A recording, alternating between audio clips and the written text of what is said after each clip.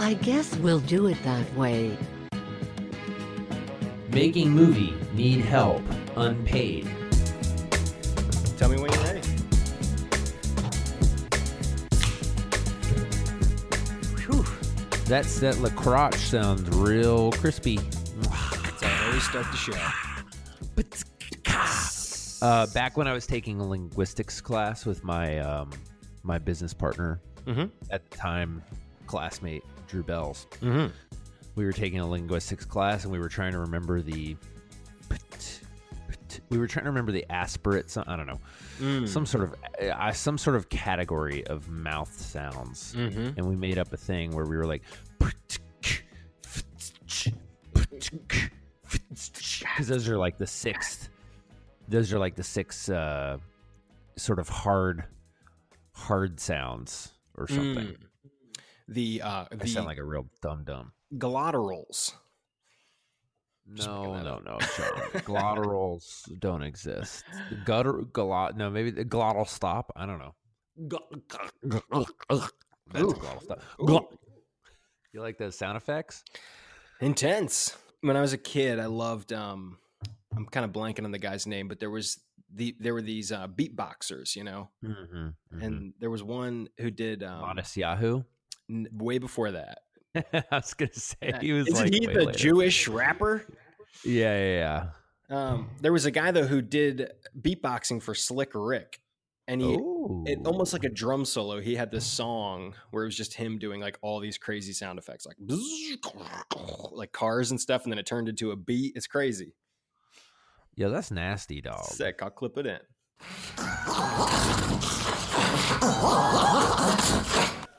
The beat, the chorus at the same time. If you know the pop,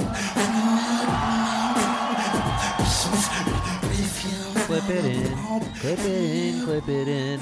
This morning I woke up and I had a little link in my inbox, and I opened it and started watching. I watched 10 minutes of the newest cut. Oh, geez. And John. I paused it at about 10 minutes in Yeah. because my spouse, who's here, she was getting ready for work. Is she on the show? No, heck no. Where are you? Dude, I walked in the other day.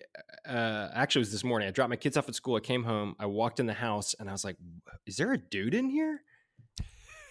And my wife, because I heard my voice. It dawned on me almost instantly, like, that's my voice. I thought maybe my wife was listening to a voicemail. She was walking around the house with the iPhone in her back pocket and blaring our podcast. Dude, Like, that's how you know we've made it. It was it was right at the point in the episode where I was accusing her of putting my dog in a concentration camp. Oh, okay. So she was clearly tipped off. Probably. She needed to listen to an episode so she could have some dirt on you. But I watched the first 10 minutes this morning of the newest cut, and I paused it after 10 minutes because my wife is about to leave, and I said to her, this is so much better. Ooh. And I paused it right around, this isn't even 5 minutes. I think it's about 5 minutes in. I paused it because I wanted to show her. I just wanted to show her how like tight the scenes were, how it was moving, you know, maybe just show her like 3 minutes right before she left, you know? And I paused it and I brought the computer in and she looked at it. She looked at where it was on the time. She saw that it was in the beginning. She said, oh, the shower scene is in the beginning. Good idea. Uh-huh. And I said, you know, that's watch how it some was of this? in the script. Yeah. And it was in the middle. So for people that haven't seen it, there's a shower scene where Rufus For takes people who haven't seen it, which is 99% of people. For everyone listening who's now confused, there's a shower scene, and I don't want to say any because Rufus. Well, I'll say a little. Rufus lives at Rollers, which is not a house. Rollers is a concert venue, and there's not a shower there. Right. So he lives there because he has codependency issues with this building, and he builds himself a shower, and the shower is out back in an alley. And I had the idea that if I was going to make a shower, in the back alley of my concert venue, I would probably try to make it kind of like a shower and not a garden hose. So we made a shower out of a snare drum, which is sick. I didn't notice that the first time we watched it, or maybe I didn't resonate, but the way that it was presented in this cut was good, was strong, dude. It looked cool. It reminded me of my dad. He bought some property up in Pennsylvania when I was a kid, and he built this place basically from scratch. And there were all these hillbillies, Pennsylvania hillbillies, living around him. And he didn't have working bathrooms yet, anything. So he would take this huge jug of water, and he had rigged up this shower on a pulley system. So he could pull this like chain, and it would tilt the thing and dump water on him, you know. That's awesome. It's kind of sick. But he would be out there showering after working all day, and more than 10 times, this old lady, Lorraine Bobiak, would wander over to give him some eggs or something and see my dad out there showering. Yeah. And be like, that's so great. You know, because that's effectively what happens in the movie. That's exactly. So great. There's this homeless guy named Carl. I won't give anything else away about Carl. He's got some interesting physical features. And there's a homeless guy, Carl, who shows up and wants to take a shower, share the shower with Rufus. And Rufus is like, no, dude, not going to happen. That's hilarious. Oh, I love that. So your dad had some Amish hillbilly old lady showers. Yeah. So really quick on that. I'm glad you liked it. I feel like that captures a lot of how I felt. Well, so really quick, last night, I finished another cut yesterday. Yep. And I put it online, and then I had, let's say, 5 or 6 people over to watch the new cut, a formal test screening, another one. Who was there? I mean, no one will know names, but a musician who recently moved to LA, and his wife is a photographer, so they've become friends, and I invited them. Max Bells, quick shout out to Max Bells. I don't know if I can refer to him as a friend of the show because I don't think Max listens, but that's fine. Max, friend of mine, friend of yours, maybe not a friend of the show. He's not my friend anymore, that's for sure. No. Well, exactly. Shout out to Max. He's going to be moving, so he's a good buddy, and I wanted to have him over to make sure that he saw it, and he's very knowledgeable, very smart guy. Yeah, who's actually done some acting.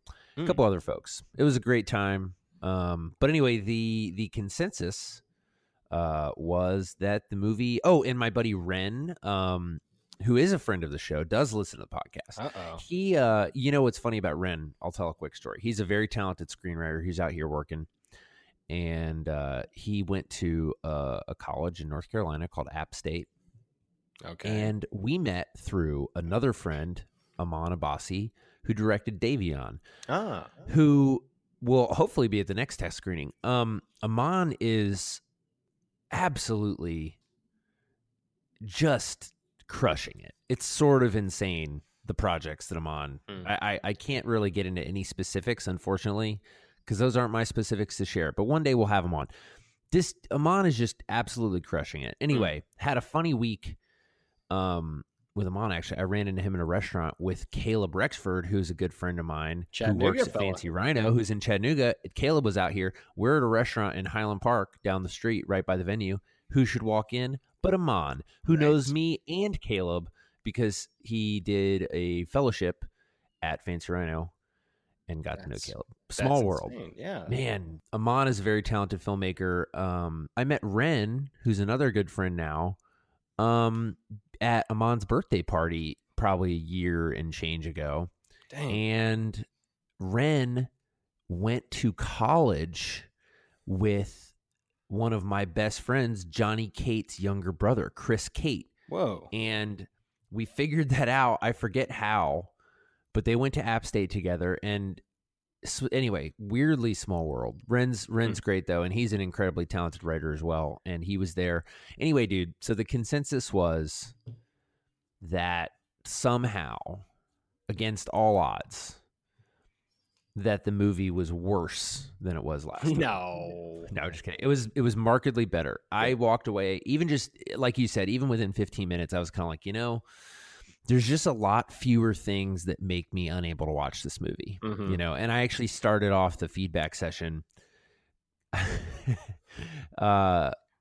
you sometimes pop a bottle of champagne? I did. Elizabeth brought some Prosecco that we did not get into, so I did open it. I was like, man, this was a very different experience. Yeah. But I asked everyone, I have all this recorded too. I asked everyone, what percentage of the movie made you want to turn the movie off? And then I asked everybody to kind of give their rose and thorn. You're setting a really high bar. No. I wanted to know, because I know that certain things are working, and what I wanted to know is, like, did you hate 25% of the movie? Did you hate 30% of the movie? Because the first time through, I wanted to turn it off about half the time, right. And I think there were a lot of people who felt that often, and it was very encouraging, because this time through, the number was closer to like 5%. Which was very encouraging, and I think for the first time, I'll say this, and then I want to shut up. I will say this: it was the first time I've even seen the movie, where I think I realistically, not aspirationally, but realistically, began to see the movie that I wanted to make, and I think that other people got a little bit of a glimpse of the movie that I want to make, not the movie that is sort of stuck in editing purgatory. And that was very encouraging, because I knew it was there. Yeah. It's sort of like when your friend or something or your wife, or I don't know, my wife's never been pregnant, but when someone's pregnant, it's like eventually you just think they're pregnant and you kind of forget that there's a baby in there. And then all of a sudden they show up with a baby and you're like, But first that thing's got to punch through that tummy and get out. Yeah. Exactly. I said to my wife, that's the difference between babies and movies. Is movies much more resemble Alien, the movie, than any sort of real birth process. It's much bloodier and more disgusting. That's for sure. Well, I said to my wife this morning, I paused, because what I realized, as soon as I realized who is an accomplished creator in her own right, so I very much value her opinion, because she knows how to judge things and efforts. Right. Anyway, keep going. Yeah, and I mean, she definitely knows the theatrical world more than, say, the film world, but she's just all around knowledgeable. But I said to her, I paused it, and I said, I realized as soon as I saw that the shower scene was in the beginning, that you had taken the notes from the critique session 2 weeks ago or whatever, and correctly implemented them. That's what I saw, like almost instantly. And I paused it after a few minutes, and I said to her, I think he did it. I think he did it, baby. And baby. So the reason I paused it was because we're going to watch it together, hopefully tonight, the whole thing. But yeah, dude, it was exciting to see that, because, I had watched it and I felt two ways about it, the first draft. And I told you that. Right. One was, you made a movie that's insane. The other part of it was, it needs to be a lot tighter.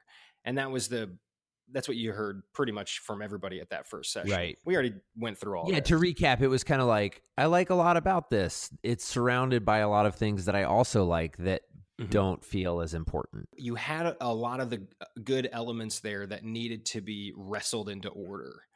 And I could tell almost instantly that you had definitely started to do that. I haven't seen the whole thing, so I can't say for sure, but we'll see soon.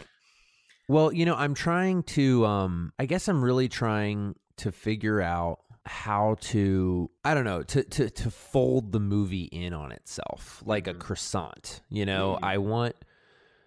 I've always said this, the script has gone through this process many times. I want layers. And I think part of what was so gut-wrenching about the first one is I saw all this stuff that had to go. And like I said, one of my first questions was, will this still be the same movie at the end of all of this? Yeah. I think what was really encouraging about the last week and a half of editing was realizing that if I'm just a little harder on myself, and you'll see when you watch it, I still need to go in and fold more, because in some cases what I need to do is be like, there's this scene that's kind of long and there's no dialogue and I'm just telling a story visually. And then there's this other scene that's a little boring on the visual side, but it's really important information. Maybe I can figure out a way to combine those. Maybe I can figure out a way to, things like that. Again, create layers, create efficiency in the storytelling, not just because it should be shorter, because I really don't care how long the length is. And for the first time, I will say this.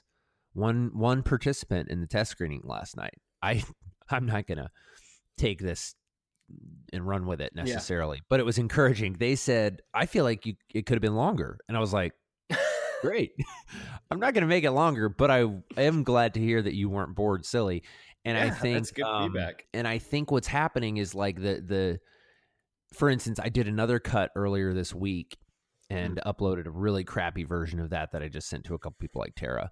And it was 94 or 5 minutes. This one, it was even shorter. It was, I think, 92 or 93, but I actually figured out a way to squeeze in, I want to say, 3 or 4 scenes that had been completely cut. And I was able to do that because I was kind of finally had enough distance to cut out, in some cases, the 20 or 30% of the scene that was sort of just there and not essential. And then that allows you to bring other stuff back in, and all of a sudden the movie starts feeling very rich and very efficient, as opposed to like, wow, we've been in this part of the story for a long time. So yeah, you also did a bunch of voice.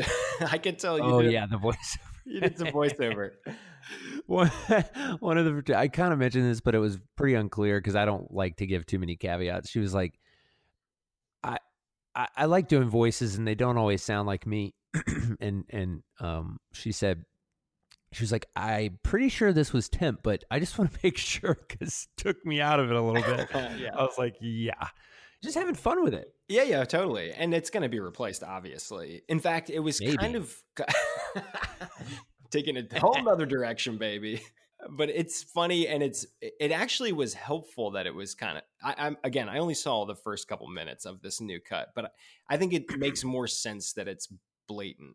You know what I mean? As opposed because then it calls attention. Like, yeah, I'm going to change to this, what their obviously. purpose is. Yeah. Right. That was helpful. So no, I liked all. Yeah, that's actually a good point. That's one thing. I'm getting to that point where certain parts of the movie are okay. So one interesting thing I'll say about this particular screening is the feedback was centered on completely different things.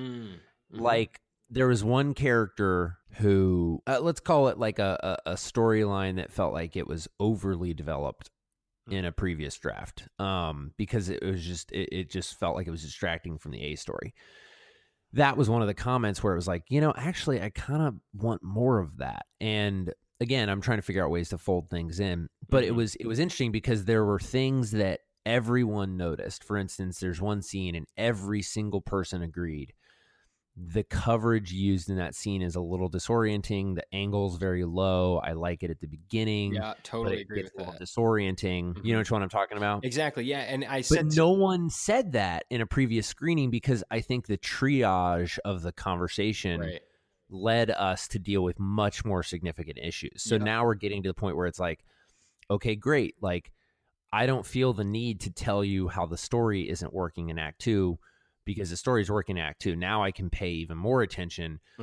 But that is its own difficult process in a way because you're like, wow, it's getting so much closer. And then only because of that, only because you've stopped the bleeding, can you now see that like your fingernails are kind of nasty. You know what I mean? So I definitely noticed that. So there's a scene where it's two guys in a room, the main guy and another character. And the tall guy is shot at an extreme low angle looking up at him. And I noticed it because it's the type of angle you would see, say, like in a horror movie. Right. or like an extremely intense scene. And I definitely noticed it, but I thought to myself, back then, it's not worth noting in the sense that there's obviously other Bigger issues. stuff. And Yep. I don't know if you have another shot of that, do you? Right. No, I definitely do. That's an example of that was the I do like that shot. It just doesn't need to be in there as much as it is, you know? Right. And that's one of those situations where in an edit. So we haven't even talked that much about the process of editing in a way, but one of the things about editing, you're looking at a giant mountain from the bottom. I can't remember if we've talked about this, but I've sort of been trying to think about this metaphor partly just because it helps me. It's as if you're looking at this big mountain and you know there's a way to the top, but you got to even just figure out which side of the mountain you're going to climb. You know, do you go up from the north side? Do you go up from the south side? Do you swing around? And the does it make sense? The thing about writing is that you're picking the mountain first of all, which is a big part of writing. You're saying I'm going to climb this mountain and not this mountain. But there's still a lot of ways up the mountain, and you're not on it yet though. So you're kind of making a map, a trail map from the bottom. Now, sometimes you get lucky. And I think in a lot of ways we did get lucky with rollers in the sense that the path we picked up, the path we chose to try to walk up the mountain was pretty close to the right path. But interestingly, I did make certain weird decisions because, you know, what happens is you during production and editing, you start up the mountain. That's the process of actually climbing the mountain. And you very quickly find out that, like, as you were climbing to the top, the path behind you got avalanched, and all of a sudden you got to figure out a new way down because that option is no longer available to you. And so I think editing is almost like the way down the mountain, and you've got to figure out a new way to get down. Otherwise, the whole journey was kind of in vain. Because on the way up, you're like, whoa, I ended up on a completely different side of this thing than I ever expected, and I got to figure out how to get back to where I was. So I think about it a lot like that, and I think that I don't want to say I wasted time, but I needed to explore some options, to walk down some paths that had dead ends that I did not realize, to weirdly kind of end up closer to where the script originally was. And ironically, I think I had to let go of certain things in order to have enough room in the movie to tell the movie exactly the way that I originally wanted. And I've realized I couldn't have gone into production and shot the movie exactly the way I wrote it. It never would have worked. The vibes wouldn't have worked. Like, that's part of the reason I got really excited about letting people play around and having more fun and improv, and because it's a tricky movie tonally. And I realized within even the first day or two, I was like, you know, as much as I would love to rehearse this thing like a play and kind of come in and be able to choose every single moment and rehearse it beforehand, we don't have time to rehearse. Like, in some cases we had like 15 minutes to rehearse these scenes. So I don't get to do that. So I had to give everybody a little bit of freedom to kind of find certain things and then give them feedback as we went. But again, that type of stuff, it opens up new pathways. And anyway, so that's a scene where I do have other stuff. The thing that I've got to figure out is when you can kind of pick the fast way down in an edit, or you can pick the sort of like, you can pick the, like, I just got to get down, but then you can't like bring your cart down behind you. You know what I mean? Like, there's a better way to get down. And sometimes you just have to get down and then go back up and then come back down a better way once you've like gotten some food. So I feel like there's a few scenes like that where I'm like, okay, performance wise, this whole path is serviceable or really good, and the angle is less than desirable, but it's going to take a long time to sort of go through the 12 different takes of the whole thing and figure out which combination of performances and angles cut together to make the scene feel exactly the way it needs to feel. So in a way, that's like a temp edit. Does that make sense? Totally. Do you think part of what happened with the first draft that was showed to people, which really, dude, I think That was garb. yeah, Just but kidding. it wasn't garbage, but it was not it was not a complete like cohesive thing. We've talked about this before, but there were a lot of areas where you had to use your imagination. do you think what that was, looking back, was that you were excited to showcase what you had? Can you rephrase that? I feel like, let me ask you this. Are you asking, did I show it prematurely? Yeah.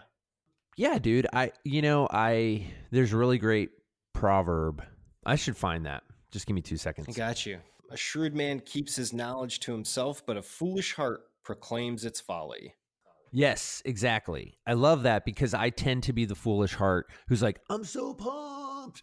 And I'm like, I show things early, because I want affirmation. Mm-hmm. So I do think that there was an aspect of that where I was like, I know this isn't ready. And then also I think I needed people that I trust to confirm for me that, yes, in fact, you do have to be harder on yourself than you originally expected to. You have to go through this trial by fire to come out with the tight version. And it was a painful enough process to let go of some of those things. In individual scenes, it was a painful enough process, as I discussed, that I think I did need, I don't want to call it like a public humiliation. It wasn't really that, but I needed to learn that lesson. I needed to really feel that.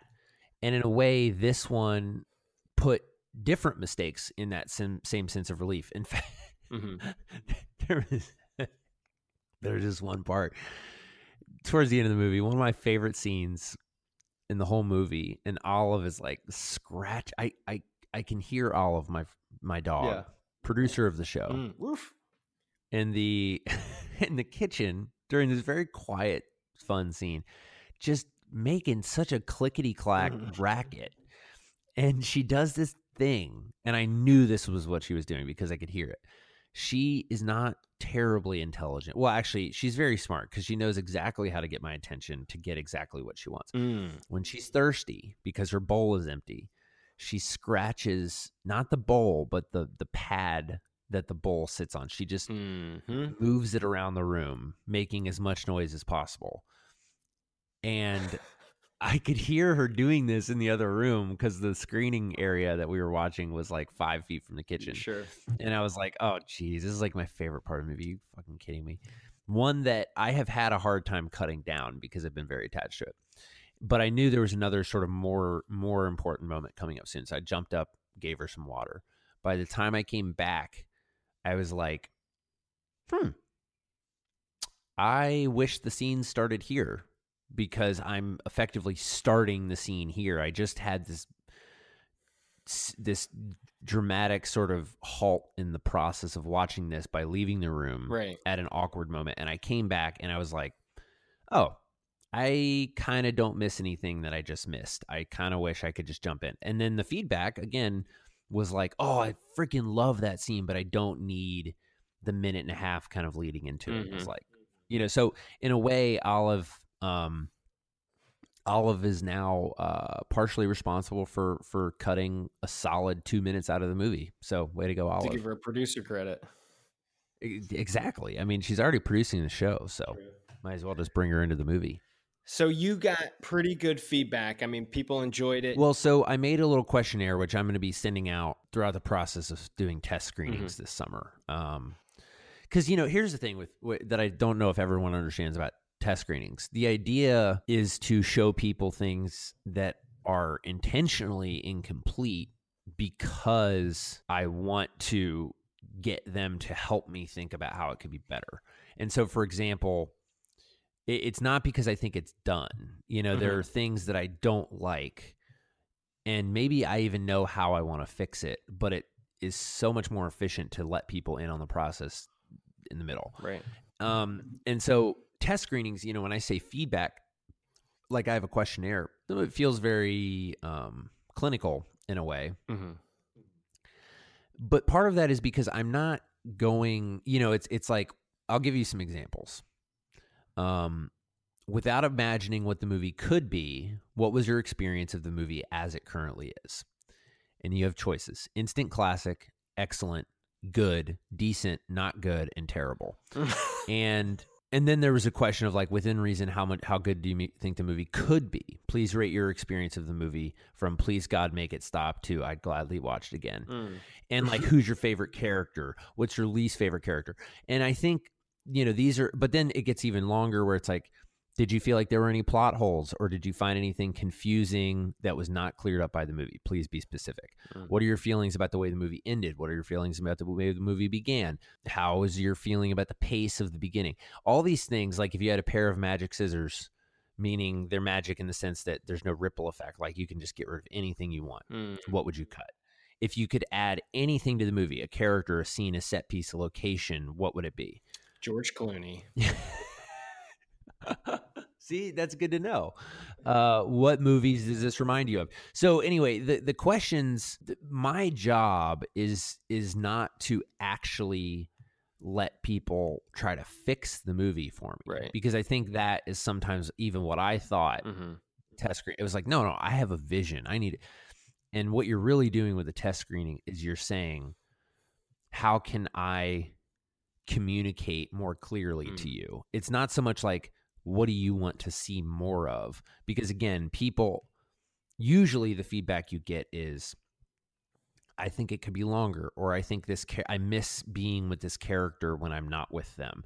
And that's the kind of feedback where what you kind of can't do is say, great, I'll add more of that character. What you have to do is look for the note behind the note and say, is that a good thing that they missed that character? Because that means they care about them. And you have to do a lot of interpretation.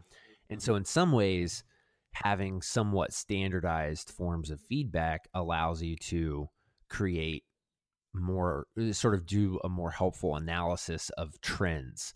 So if everyone says they hate a certain character, again, it's not your job to take that just at face value and say, okay, I guess I'll get rid of that character. What you have to do is figure out, do they hate them in the way that people hate anti-heroes, or do they hate them in the way that they just don't like them because they're bad? And you have to figure out which is which, and you have to figure out what to do about it. Is it anonymous when you give these out? Yeah, I think what we're going to do is have them be anonymous to me effectively. But Elizabeth, speaking of which, Elizabeth, we have a new member of the Mama Bear team. Elizabeth Alcorn. She helped us. She was an associate producer on the project. She's been helping us since the beginning of production, and she's going to be joining Mama Bear. And say what? I'm really pumped. Yeah, she's working at Mama Bear. So Elizabeth will, be. Wait, why did I bring up Elizabeth? She's going to anonymize the feedback? Oh, yeah, she's going to anonymize the feedback so that if we want to clarify something, or if someone has a really good idea or a really good note, we can still find them and figure out whose was whose. But I don't want anyone to feel like they can't speak honestly, because that's the whole point of this. So you haven't read the feedback from last night? No, I don't know if everyone's completely filled it out. Got you. But in the room, but I did record the conversation we had. What was the best and worst feedback, related to the movie? Like, this is the best thing about it, worst thing about it. Okay, so for example, someone kind of picked up on one of the major themes, which was, I'll just say it because it's not like, this is not a secret. It's not like a plot twist. Hold on, my dogs are going nuts. Got to fill that water dish up. So, best and worst feedback. All right, so best and worst feedback. Yeah, so we're doing Rose and Thorn. I would say the best, most sort of exciting feedback was that someone, and again, this was a note, I don't want to say a complaint, but a critique, where they basically said, I'm not sure why Rufus is so attached to this place, because it feels like it's just this shell of what it used to be, and it feels like the only thing that's, I'm paraphrasing, but it feels like the only thing that's left with Rollers, this Vinny that he's trying to save, is music. And they basically said, like, it feels like I have a hard time in some cases empathizing with his desire to save this, because he seems so unhappy. And I was like, man, that's great. That's a great note, because to me, that's part of what I'm trying to set up. And clearly I have not fully finished the process of presenting that to the audience in a way that, instead of just feeling like it's an incomplete thing, that by the end of the movie, they kind of come around and see what I'm trying to say. But what I'm really trying to say is, Rufus does have a complicated relationship with this place, and it isn't a typical sort of save the farm story. Mm-hmm. There are a lot of complicated emotions about this place, and that is kind of what the movie's about. And the fact that you were able to articulate that entire journey that he takes is super encouraging, because that means that the story's working. And yet I still have to, like, I think, push, because when I said exactly, I went into a little more detail and I said, look, this is not me defending myself, but I do want to see if you guys feel like this idea, this narrative that I'm sort of saying on this thematic level is all there. And if so, if you have any ideas about how to make it come out more. And so I sort of pitched a more detailed version of that, and everyone was like, oh, I get it, but I don't know that I put all those pieces together until you just explained it. And so it's a little bit of like I have like that 10% sort of gap left to close. Otherwise, I think not everyone's ever going to get all of it. Right. That's fine. But I do think it's kind of like, this isn't poetry, like I do need people to get it pretty much the first time. And if it rewards further viewings and it has depth, that's great. But I kind of can't afford to force people to, I can't assume that they're going to sit with this thing and watch it 3 times. Like, that's just not realistic. I do have to make it accessible, and I have to challenge the audience, make them be participatory in the process of figuring out what the movie's about and understanding the characters. But I also have to make sure that I'm not asking them to do all the work. Of course. Yeah. I mean, nowadays too, like, these are your friends watching it right now, and people that are invested in you in various ways. But eventually, people that don't give a shit will be watching this. Yep. Totally. And if it doesn't grab them, most people aren't given to try again on entertainment. No, I'm not some director who people are kind of like, I know it's really dense, but trust me, it's worth it. Like, it's worth, you got to get into it. You got to throw yourself into it. It's not, I'm not there. I don't have that luxury of being like, trust me. I just got to make you got to grab them. I got to grab them by the neck. So no, speaking of which, I don't want to grab anybody. I want to, okay. So John, I sent you this poem. This is my new filmmaker goal, because this is sort of, there's even a really funny video. I think it'll be funny. Right before the first test screening, Aaron, who does all of our BTS stuff, was there, and he was asking me how I felt. And I was explaining how I had to sort of I had been in this sort of brutal wrestling match with the movie, and I had to wrestle it into submission. And of course, that was immediately followed by a devastatingly disappointing screening. And I clearly had not wrestled the movie into submission. I clearly had been beaten. And it was just funny because I was sort of exaggerating, but I don't know. You'll see. It'll probably go in the BTS doc. Anyway, I think then I found this poem a couple weeks ago, soon after the screening, and I feel like it really shed some light on where I went wrong. I mean, I feel like I could probably spend the rest of my life working on this type of philosophy when it comes to my profession, and probably still find things in it. So I plan on keeping this poem around. I like it a lot. It's called Cutting Up an Ox, from the Chinese of Chuang Tzu. This was translated by a guy named Thomas Merton. I don't know what year. Doesn't matter. So this is an old Chinese poem. Prince Wen Hu's, I didn't think about reading this poem. I got to read like Chinese names out loud. That's embarrassing. I'm going to do my best. When Prince Huen Hughes Cook was cutting up an ox, out went a hand, down went a shoulder. He planted a foot. He pressed with a knee. The ox fell apart. With a whisper, the bright cleaver murmured like a gentle wind. Rhythm, timing, like a sacred dance, like the mulberry grove, like ancient harmonies. Good work, the prince exclaimed. Your method is faultless. Method, said the cook, laying aside his cleaver. What I follow is Tao beyond all methods. When I first began to cut up oxen, I would see before me the whole ox, all in one mass. After 3 years, I no longer saw this mass.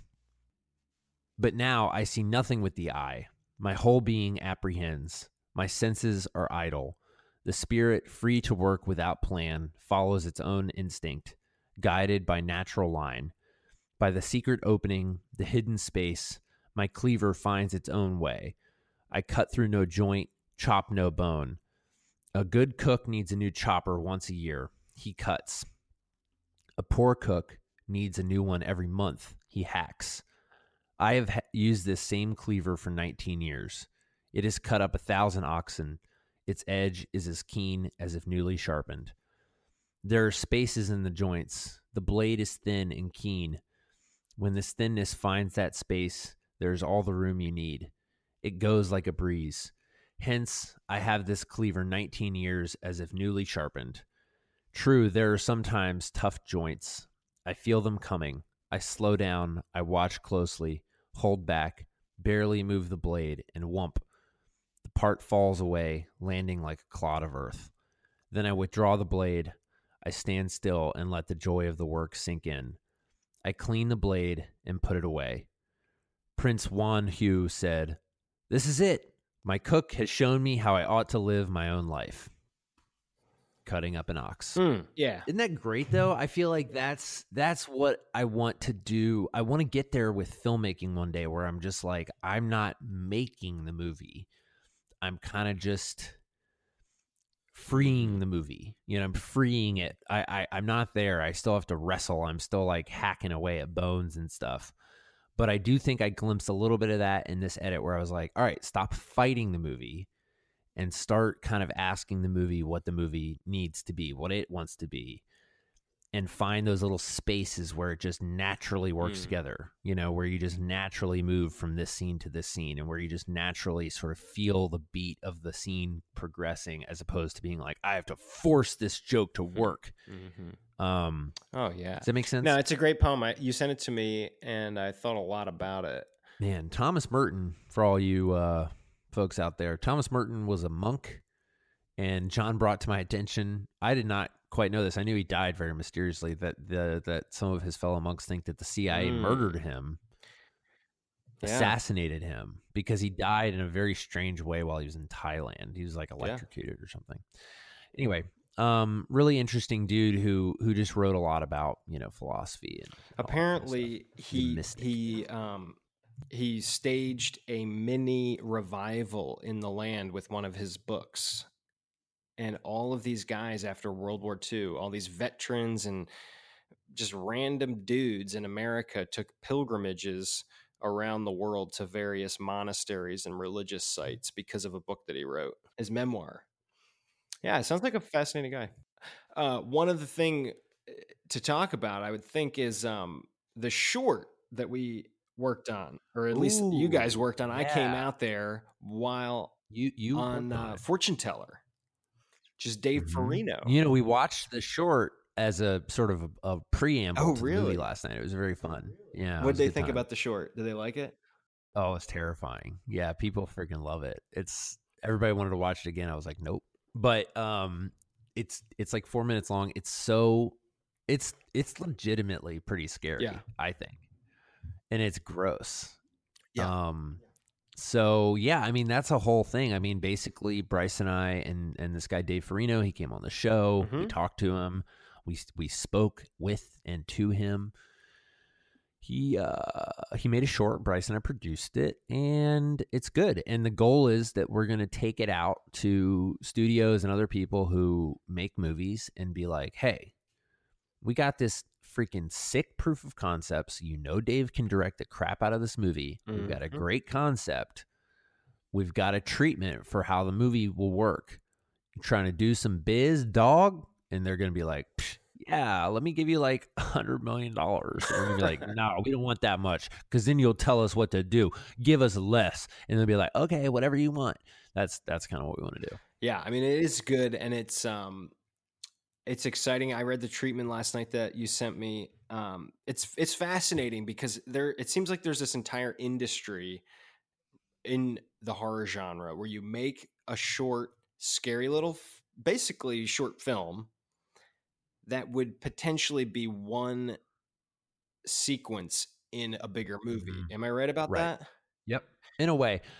It may or may not actually end up in there, but yeah, the idea is that you want to make it so that people have to use their imaginations as little as possible, because development execs have to say no to almost everything. Right. You know, they just can't. And so our job is to make it easy to say yes. And you do that by saying, I've already got characters. Here they are in this little short. I've already got the concept. Here it is. It's tight. I've got the screen. And for Dave as a director, you can see that he can pull it off. Yeah, it was a cool process. So eventually you guys will go to studios, you'll sell it, and they'll turn it into, at that point, would they have to keep Dave as a director and writer? Not necessarily. Yeah, but he'll get paid either way, right? Yeah, so we got to decide. I mean, that's part of what we'll eventually have to decide, is like, if it depends on who wants to make it and under what conditions. And that's part of what Bryce and I have to do, is find those opportunities. And in terms of rollers, you have this cut. Sounds like you still have more cutting to do based on what you're saying. But I do. Not a crazy amount. Well, you know what's weird is it's like a house. Like, you get the frame up and then you get the drywall up and you're like, we're done. And then somehow you end up spending almost as much time finishing it as you did doing all the big stuff, because the details take a long time, and the details, there are many of them. And what you find, again, if you're paying good attention, is I mean, don't get me wrong, we're getting closer, but there is definitely a period of like nitpicking, and that takes time, because sometimes you just got to sit with it. You got to live in it. You got to send it out to people and wait for them to watch it. And that takes time, but yeah, we're getting very close. The next stage will be what we call picture locking, which is like, the movie is not done, but we're kind of committing to not moving cuts around too much, because we need to get the thing scored. That was another huge compliment, is somebody basically said, like, I know there's no score, it's just a soundtrack at this point, but I felt like even without the score, and you know, I've seen scores turn some dog shit turds into very palatable projects, because I mean, you know, you work in advertising long enough, you polish quite a few turds and score can do a lot. And so my goal is like, let's make this movie work without score, so that Dan, our composer, can go in and just be like, bagang, I'm just going to make this, you know, I'm going to put icing on a cake that is so delicious it doesn't even need icing, but now it's going to have the perfect amount of icing and it's going to blow your freaking mind. You know, that's what I want to do. So we got to picture lock it, because scoring, Dan, you know, works with every beat of dialogue, and he doesn't just slap music in there. You know, he's got to wait until I'm like, no, the movie's basically this. And which is scary, because I got to freaking commit to something, which I don't want to do. And you still have to. Would you do ADR, dialogue replacement, before you send it to? That's a good question. It'll all be kind of part of the post process. But no, we'll probably picture lock it and start doing sound before then. How long do you anticipate until that happens, till you send it out for scoring? Man, what's the date? Today's the 7th? May 7th. Wowza meowza. So I'm doing another test screening a week from yesterday. And I would say I would like to have a picture locked version, not necessarily like I'm never changing anything, but a pretty darn close one in, let's call it 2 weeks, maybe a week and a half. Whew. You think you can do it? I mean, obviously you do. I don't know. I really don't know. We'll see. But it's we'll get where we get. Are you going to hire a polish editor? Oh yeah, that's what I was going to say. So the next step is I think I am talking to a couple people. I feel like once I get the beats down and really like cut all the scenes and pick performances I like, yeah, I want to get somebody with fresh eyes to come in here and be like, yo, you never thought of this, but let me try this with you real quick. Mm-hmm. Yeah, you like it. And I'm going to be like, yeah, that's so dope, dude. I could have never done that myself. I really want to do, get that kind of situation going if possible. Mm-hmm. California Bros from the 80s. Yeah, dude, they're the best polish editors. Gnarly. Gnar. Shredding some gnar. How do you find that polish editor? Craigslist? Yeah. Making movie, need help, unpaid, and then you get 8,000. You get all sorts of people. No, I'm talking to a couple people. I will be sure to let everyone know who it is once I pick them. Part of it is I don't really have money, so I got to find somebody who's like loves it, feels invested in it. But no, I mean it's somebody who is a true professional editor as opposed to kind of a hacky professional editor. Like I'm a good enough editor to service my directing desires. Right. I'm not truly a good editor in the sense that I haven't put in as many hours, especially in the last years, as people who are truly talented. Right. So yeah, that'll be good. I feel like I had one other thing that I wanted to bring up, but I want feedback from people. No one's writing in to tell us who they are. What? They're still listening, thankfully. You sure? I have not gotten any emails. Yeah, they're still listening. Let's do a quick. Oh no, I gotta go. This has been a plane. It's always a pleasure. Talk to you soon. Yep. All right. Yeah. They say if you watch something long enough, you'll become it. They say imitation is the best form of flattery. That's what I was told. A lot of niggas is imitating this real gangster shit. You ain't cut from it. You did?